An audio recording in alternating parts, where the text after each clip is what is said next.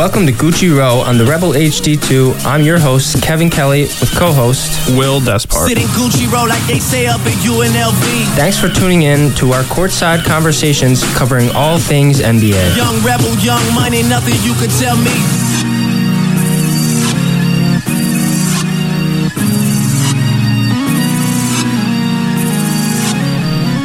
Gucci Row, episode 3.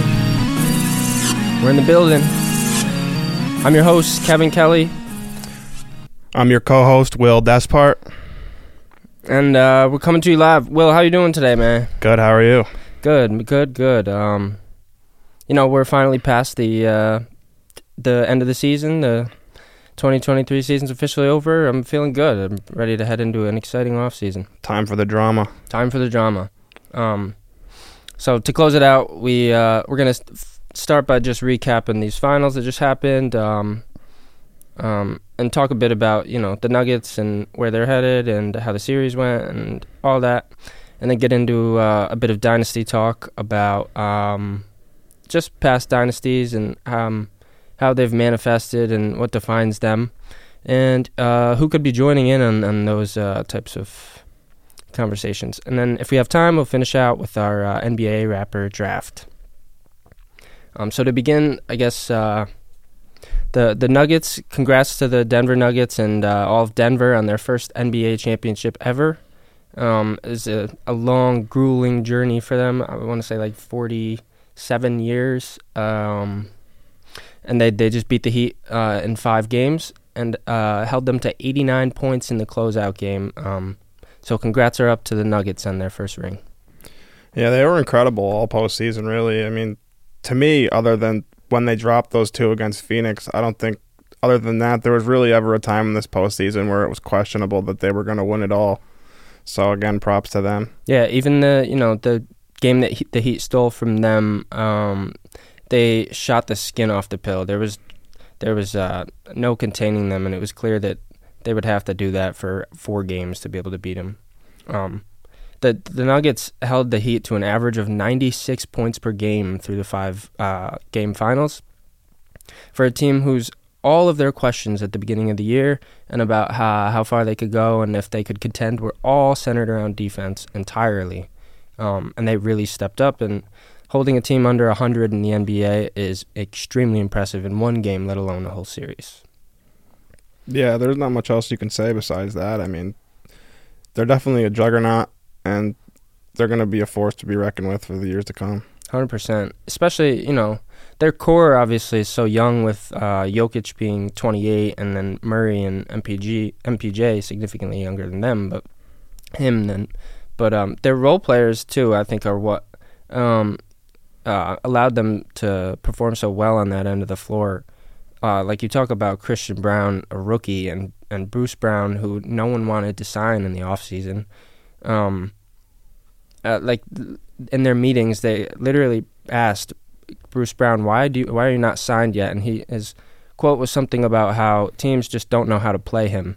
And I mean, we saw him be super impactful in that, like, Swiss Army knife, do everything type of role, and contributed a lot to that defense.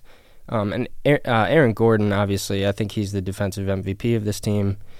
He is able to take on so many different matchups and transformed his body completely from when he was in Orlando. He was like a more lanky, vertical guy, and has really, really built his body into being able to defend anyone.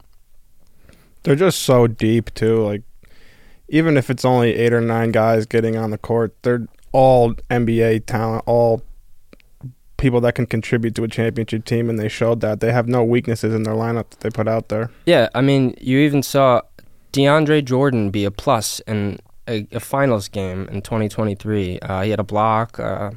It's impressive what they're able to get out of their guys, especially, like we mentioned, MPJ, who had real bad shooting woes for this series, but the playoffs in general. And he just stepped up in so many different ways. He had 13 rebounds in the closeout game. He had 8 triple-doubles in the postseason and only 3 in the regular season, which I thought was huge. Rebounding in the playoffs is so important, especially on the defensive end. And that's somewhere you can definitely contribute even if you're not making shots.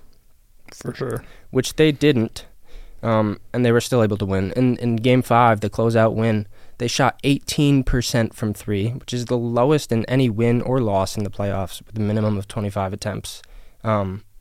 Just, when you think about the modern rendition of the NBA, it's, you tend to think about shooting a lot, and they and this wasn't their only. They had at least 3 games under 35% from 3, and so they were able to do it inside the arc, and in big part from passing from Jokic. If you want to get into his series that he had a little. Well, first I was going to say that's the hallmark of a great team is just when you can play a game like that where you're obviously not hitting your shots and you're not playing to the best of your abilities and you can still pull out a win. That just shows how deep you are. But as far as Jokic goes, I think it was just more of the same for him as far as what he's did this postseason. I mean, you saw it was Game 2 or Game 3 maybe. We had the 30, 20, 10 game.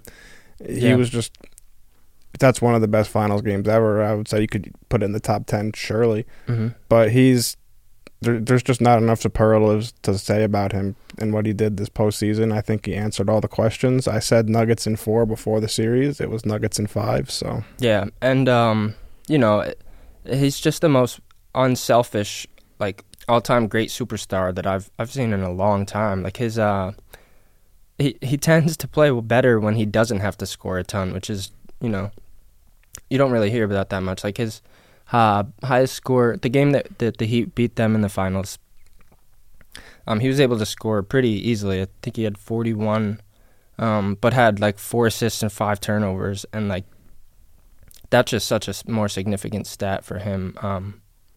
We sort of found out in the Warriors series last year that the way to beat that Nuggets team is to make Jokic score and to not let him force his way out and force it to other teammates, because when he's going to score no matter what. You're not going to keep Jokic under 20 points. You're probably not going to keep him under 30 most nights. If he's doing that and getting 10 assists and 20 rebounds, you have 0 shot to win the game. Yeah, no, you bring up a good point too, because that was a lot of the talk about how do you deal with this guy is, a lot of people landed on this idea of making him a scorer, and it got a lot of criticism, even from Spo, who said to Ramona Shelbourne, who asked about that, said that it was like, mentioned something about like an untrained eye, making that type of comment, but then he apologized and basically said that you're right, like making him a scorer is the only way you can do it, because he just picks defenses apart so easily with his passing. In the finals, he had 30 points per game, 14 rebounds per game, and 7 assists per game. And he was one of 3 players to play at least 15 postseason games and have a player efficiency rating of 30 or more who won the finals. LeBron 3 times, Michael Jordan, Shaq, and now Nikola Jokic. So yeah, I just think that that obviously puts him in really rare company, and he continues to rise up the all-time lists, but he doesn't have the media presence or the desire to be there that most other guys do, if you want to speak to that. I just thought it was funny how after he won, he was just like, doesn't want to go to the parade, he just wants to go back to Serbia and see the horses. I think I wouldn't say it's a breath of fresh air, but I come to appreciate it. I don't hate it like some other people in the media do. I think it's like, your life isn't basketball. Yeah, I agree. So many of the all-time greats that we talk about and have watched our whole life have just extreme, unheard of dedication to their sport and to their craft, which is extremely admirable. I'm not by any means taking away from those people. But yeah, it is interesting, like you said, to see someone who, in his own words, with like his interview with Malik Andrews, said that basketball is not the main thing in my life. It's just something I'm good at, which is insane. You're not just good at it. He's the best player on earth. So, yeah, I think that's a sort of mindset that is extremely unique, especially in a profession like this where you have to dedicate so much. It's those type of guys that are like unfazable too, though, right? Like they're not going to be overwhelmed by the pressure of going into a big game like this because it's just a job to them. It's not like They're not buying into the media hype. They're not buying into the bells and whistles. They're just going out there to do their job and go home. Yeah, no, for sure. Those late game free throws probably feel a bit easier in those situations when you have that mindset. But to shift over to the Heat, despite coming up short, I think it's, one of the best playoff runs in this century. They were an 8 seed. They made the finals after almost losing in the play-in, just something that really no one predicted at the beginning of the season or even before the postseason got kicked off. So just an incredible run for them. And I thought an interesting stat was the Heat had more 4-game winning streaks in the playoffs with 2 than in the entire regular season, where they only won 4 games in a row one time. It was just, it's not even like believable in hindsight, right? Like you see it happen, and if you told me this 2 months ago that the Heat were going to make the finals as an 8 seed, it probably would have been one of the more unbelievable things I've ever heard in my life, especially considering what the Bucks were doing. The Bucks were, at that point, looking like a surefire championship team with what they built around Giannis. The Celtics, the defending Eastern Conference champions. And when the Bucks get eliminated, you're like, oh, surely it's the Celtics run now. Like, there's nothing in the way of them. And then it just keeps, and the Heat just keep doing it. Yeah, even as a Heat fan, I'd be lying if I didn't agree with that sentiment. Maybe I tend to be not pessimistic, but maybe too realist. But it was not many people, even from what I saw among Heat fans, that had extreme hope for a run like this. So, well, they lost the play-in game to Atlanta pretty handily, and then they were down 3 to Chicago. We've all seen the picture on Twitter with like about 3 minutes left in the game. And even after they beat them, there wasn't a soul in the world who picked them to win more than a game against the Bucks. Like, no. I bet on the Bulls that night. I was not expecting a Heat win in that game, much less anything against the Bucks or anything moving forward. For sure. And then, the first 2 series, Jimmy just stepped up to another level, and then the surrounding cast followed suit and were able to take him along. So, yeah, especially, Bam, towards, even though we lost and he had to play one of the best centers of all time and ultimately got outmatched, Bam had a really good finals. He stepped up in aggressiveness on offense a lot, which is something that Heat fans tend to complain about all the time. Sometimes unfounded, but sometimes pretty justified. And he was really looking for his shots and trying to make Yoke work on defense. And I think that was a really big part to why we were successful. I definitely think Bam has earned some of the criticism he's got from Heat fans especially, but this postseason, especially the finals, showed that he belongs on that team, especially as a defensive presence. Yeah. And even on offense, he's a major contributor, and he's a huge building block for that team going forward. Yeah, and even when he's not scoring, he's the reason that I guess some of it I'd call unjustified is because he is like the hub of the Heat's offense, and plays such an important role in getting guys involved and in starting actions, where it's like, if he wanted to, he could probably look for a shot every possession, but that's not his job. So ultimately, I think he balances that pretty well. And like you said, this playoffs has stepped up in that department.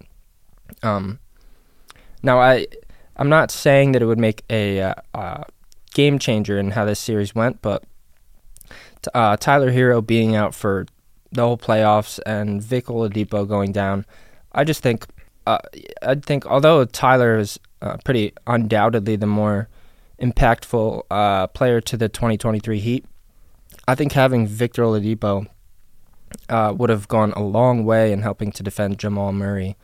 So yeah, I think those 2 guys at least would have made things a little more interesting. I think it's easy to say that in hindsight, but knowing the run they went on, I think just the combination of factors that was so unbelievable for it to happen. I don't know if you can put Tyler Hero in there and the same thing happens, or you could put Victor Oladipo in there and the same thing happens. Like that run, although Gabe Vincent disappeared toward the end, although Caleb Martin disappeared toward the end, they were still hallmarks of this run. You don't get to the finals without their performances, so I don't know if Tyler Hero could have came in and done that. It's a fair point. Basketball is so circumstantial to where, something like that could play a factor. Like you mentioned, guys like Gabe and Caleb and even Strus stepped up at times. yeah, it's tough to predict whether those guys would have been as impactful, or have had the confidence to shoot as much as they did and all those things.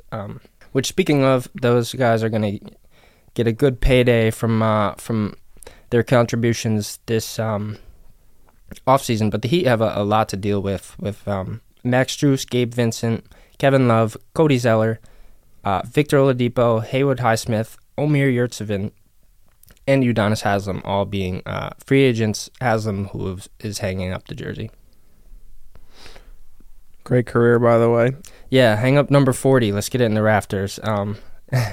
He had such a huge impact on the city of Miami, too, being a kid that came from Liberty City and to play his whole career for the Heat. He's maybe one of the most important Heat players of all time. Yeah, he's, tied for the second longest tenured career with one team.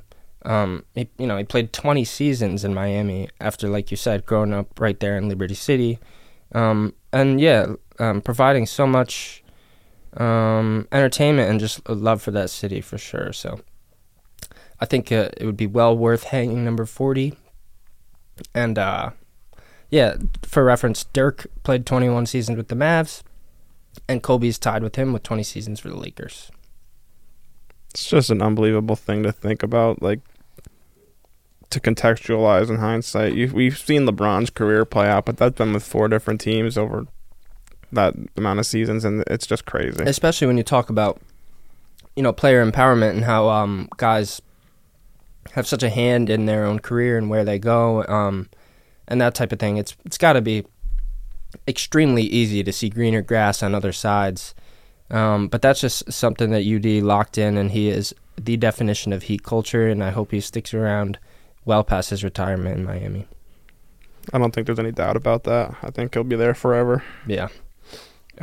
So I guess speaking into the winner of this series, I've heard rumblings about the future of the Nuggets, and if they could sort of sneak into the conversation of dynasties in the next few years based on their age and the support system they have around them.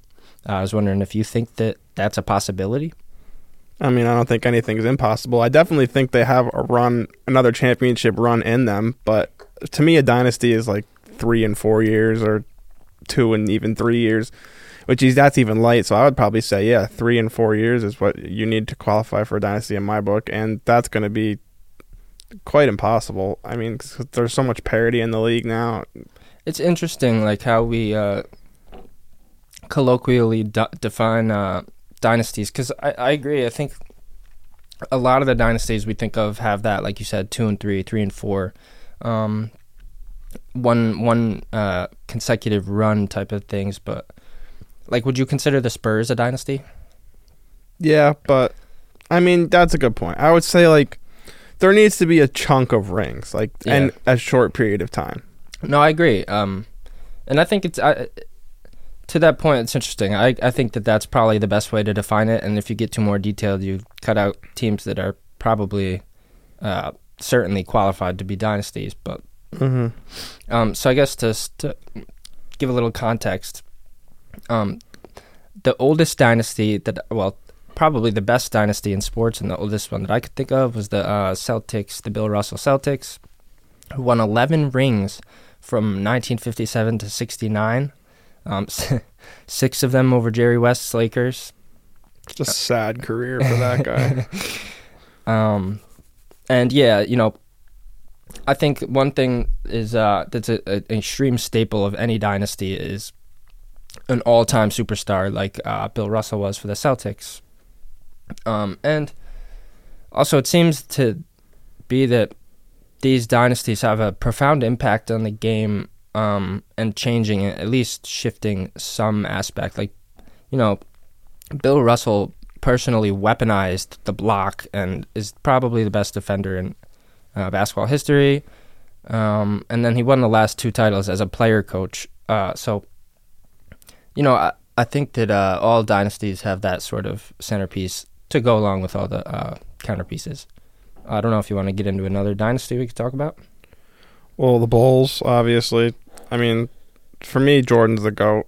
I get the LeBron arguments. I'm not going to go too hard against them, but I think when you have a peak as high as Jordan, I think Jordan had an air of invincibility that LeBron never had, which is why I put Jordan above LeBron, because there was a time in the 90s, well, two separate times in the 90s, where there was really no other team in consideration for the championship. It was just Michael Jordan's coronation. But with that said, he did need some support to get to that point. They had to build around him. They had to add Scottie Pippen. They had to add Horace Grant, guys like that. And they were really like, they built a very great team outside of Michael Jordan. And they showed that, excuse me, they showed that when they made the run without him in 94, 95 to the Eastern Conference Finals. And yeah, and had all-stars. B.J. Armstrong was an all-star that year. And, yeah, for sure. But also I think that you bring up a point when you talk about the people around them. I think coaching is something often overlooked in dynasties. Like I mentioned, obviously all dynasties that you can point to have, that all-time superstar. But I think they all also have all-time coaches. Obviously Phil Jackson with those Bulls and Red Auerbach with the older Celtics. So yeah, I think, and obviously Phil with the next with the Showtime Lakers. One point that should be brought up about those old Celtics teams, I would say, is they'd only play in a league with 8 teams. Like, it's definitely easier to stack up 11 championships when there's only the amount of teams in one conference's playoffs in 2023. So, which goes to, in my opinion, why like the Nuggets might have a tough time entering these conversations is because, the competition in the league is an all-time high. Parity we saw this year is so high. It's not like, that period in the 10s where you just knew it was going to be LeBron versus Steph every year. So, which I guess to bring them in, you could probably get into the Warriors. They're certainly a dynasty. Yeah, I mean, having been a Warriors fan for most of my life, I became a Warriors fan about 2011, 2012. No particular rhyme or reason, just because I liked the team. I liked where they were going. Monte Ellis. Yeah, I was a big Monte Ellis guy. I liked Steph then too, but that was like the earliest I can document my fandom was like 2011. So I saw them when they were very, very bad, and they became very good. And I would say around 2012, 2013, you could tell there was something really special there. I think it was the 2013 playoffs, and they were facing the Spurs in the first round. It was the second round, actually. They beat the Grizzlies in the first round. Or the Nuggets. It was actually Andre Iguodala's Nuggets. And they eventually got Iguodala the next season, and he was a huge piece of their aforementioned run. Yeah. But back to this, they're in the second round, and they're facing the Spurs, who would eventually win the title that season over LeBron. Or they'd actually lose the finals. I'm tripping. They would lose the finals that year because it was the year before they won it. And that was like the dynasty Spurs, like Tim Duncan, Manu, It was like their, culmination of everything they've been building. And Steph took them to 6 games, and it was a very close series. And there were points in the series where it looked like they had the upper hand against the Spurs. And that was at that point I knew, okay, this team is going to make a run at some point. Yeah, and I guess on the Warriors, a question is, because a lot of, like I mentioned, dynasties and coaches going so hand in hand, and I think you could even put front offices in that conversation, with the front office making changes in the Warriors, and talks about how Kerr could make a Phil Jackson move and, head somewhere else. Do you think that would be the end of a dynasty if we lose, Steve Kerr? I mean, categorically, I think, sure. I think if they do it under a different coach, wouldn't you have to qualify that as a different dynasty? But that, furthering the point, I do give credit to Kerr for, like, taking us out of the purgatory that Mark Jackson had us in terms of, like, offensive stalemate and just having Steph play iso ball and everything. But we're at the point now where, like, he's passed enough of his wisdom to the Warriors organization. Like, Steph has absorbed enough of that where I'm sure that if we hired another coach, they would just be basically a Steve Kerr disciple at that point. Yeah. And I don't think the drop-off would be too drastic at this point. But I do give him credit for establishing what he established. And I think you guys are in a front office-wise in a good position to, make the moves you need to continue runs with or without Steve Kerr. So I agree. I guess so. To question whether the Nuggets are one, I guess is yet to come. A couple questions.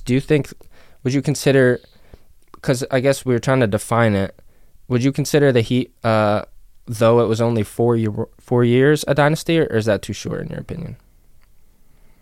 I don't know if I would, because like I think they had the chance to. I think if they won in 14 or they won in 11, I think it would have. But I don't know if 2 in a row makes you a dynasty. I think it just. I think you have to do something besides that. That's fair. I mean, for some reason, I'm more inclined to give them the title than the Kobe Powell Lakers, but that's... Oh, the Kobe Powell Lakers are not a dynasty. But, they... They won 1 championship. Right, but... Okay, like even the Pistons, they won 2, but they reached the Eastern Conference Finals from 1986 to 91. I probably wouldn't consider that a dynasty personally, but... I would put that on the edge. Like, yeah. That's... I could hear arguments either way. The Kobe Powell Lakers, I'm not hearing an argument the other way. They went to 2 finals. They lost one completely handily, and they almost lost the other if it wasn't for a Kobe dream fourth quarter in Game 7 of 2010. So, no, that's not a dynasty. Yeah. And then, I guess the last one, as we mentioned, the Spurs, who, despite it being, more spread out, it wasn't one run, have, they got 5 titles in a 15-year run with the same core and the same coach. So I think that's... the Spurs was very, like, Patriots-esque, like, just steady, not dominance, but they were there and they had their runs and their peaks. And when they were at their peak, they were unbeatable. But there were also times during those runs where they faltered, and they lost in the first round to Memphis. I think it was, 2012, maybe. Before those runs, they lost in the first round. They lost in the first round after. Like, they had slip-ups. They lost to the Lakers. They lost to the Suns. Like, they... Yeah, no, for sure. And, when it's over such a big stretch, I'd still consider it that. But like you said, they weren't like... they didn't have just this super peak run and then fall off. They just were at the top, remained there... For a long time. They also benefited from a weak league post-Jordan. Like, they really didn't have much competition in the West, because at that point, there were points during their run, I would say, like 03 to 05. After the Lakers in 04, the Lakers were not much of a threat for the rest of the 2000s until 2008, 2009. Yeah. They were very bad in 07. Yeah, it's a good point. Even the East, the Pistons were able to go to the conference finals for years. So I think that there's a good point there with the post MJ NBA era. But yeah, I mean, I guess if there was one other team in the league that you think would be poised to be not a dynasty, but enter conversations of it, just based off core or recent success, is there anywhere you'd go with that? Well, this will be an interesting one, because I think it just goes off of what they remind me of. I think the Kings, they remind me of the 2012 Warriors that I was just talking about, or a team that's like, they look very good in the regular season. They look like they're building something in the regular season. They get to the playoffs and they face this great dynasty core of legends, and they go and they hold their own basically, and they barely lose. I have a hard time believing they're not going to step it up next year. I think De'Aaron Fox could maybe have an MVP candidate type season, and I have a lot of faith in them going forward. I agree. Surprisingly, Coach of the Year this year, like you said, Fox, who had his best, his first playoff appearance and was phenomenal. And like you said, their core, Sabonis is young. They have, Herter, Mitchell, all the surrounding pieces that, are certainly going to help them get back here. I think if I could go one direction with it, it's tough to say. I know that there's so much talk about them still, and as a Heat fan, this is going to really hurt me to say. But I think that the Celtics have such a good core that the next 8 years could look really good for them personally. They got to keep the drama down though, because they're having some issues with Jaylen Brown. Yeah, but they just have such a elite guard room to deal with, and so many different moves that they can make to continue this core going for a long time. So I guess we'll keep up Kings, Celtics, and Nuggets and see who's more likely to get into this conversation. Let's see. Yep, this has been a great time. This is episode 3 of Gucci Row. I appreciate you for being here. That's a wrap for Gucci Row this week. Thanks for tuning in on the Rebel HD2 with your hosts Kevin Kelly and Will Despard. Sitting Gucci Row like they say up at UNLV. You can find us on Instagram at 1KevKelly and Will Despard. We'll see you next time on the Rebel HD2.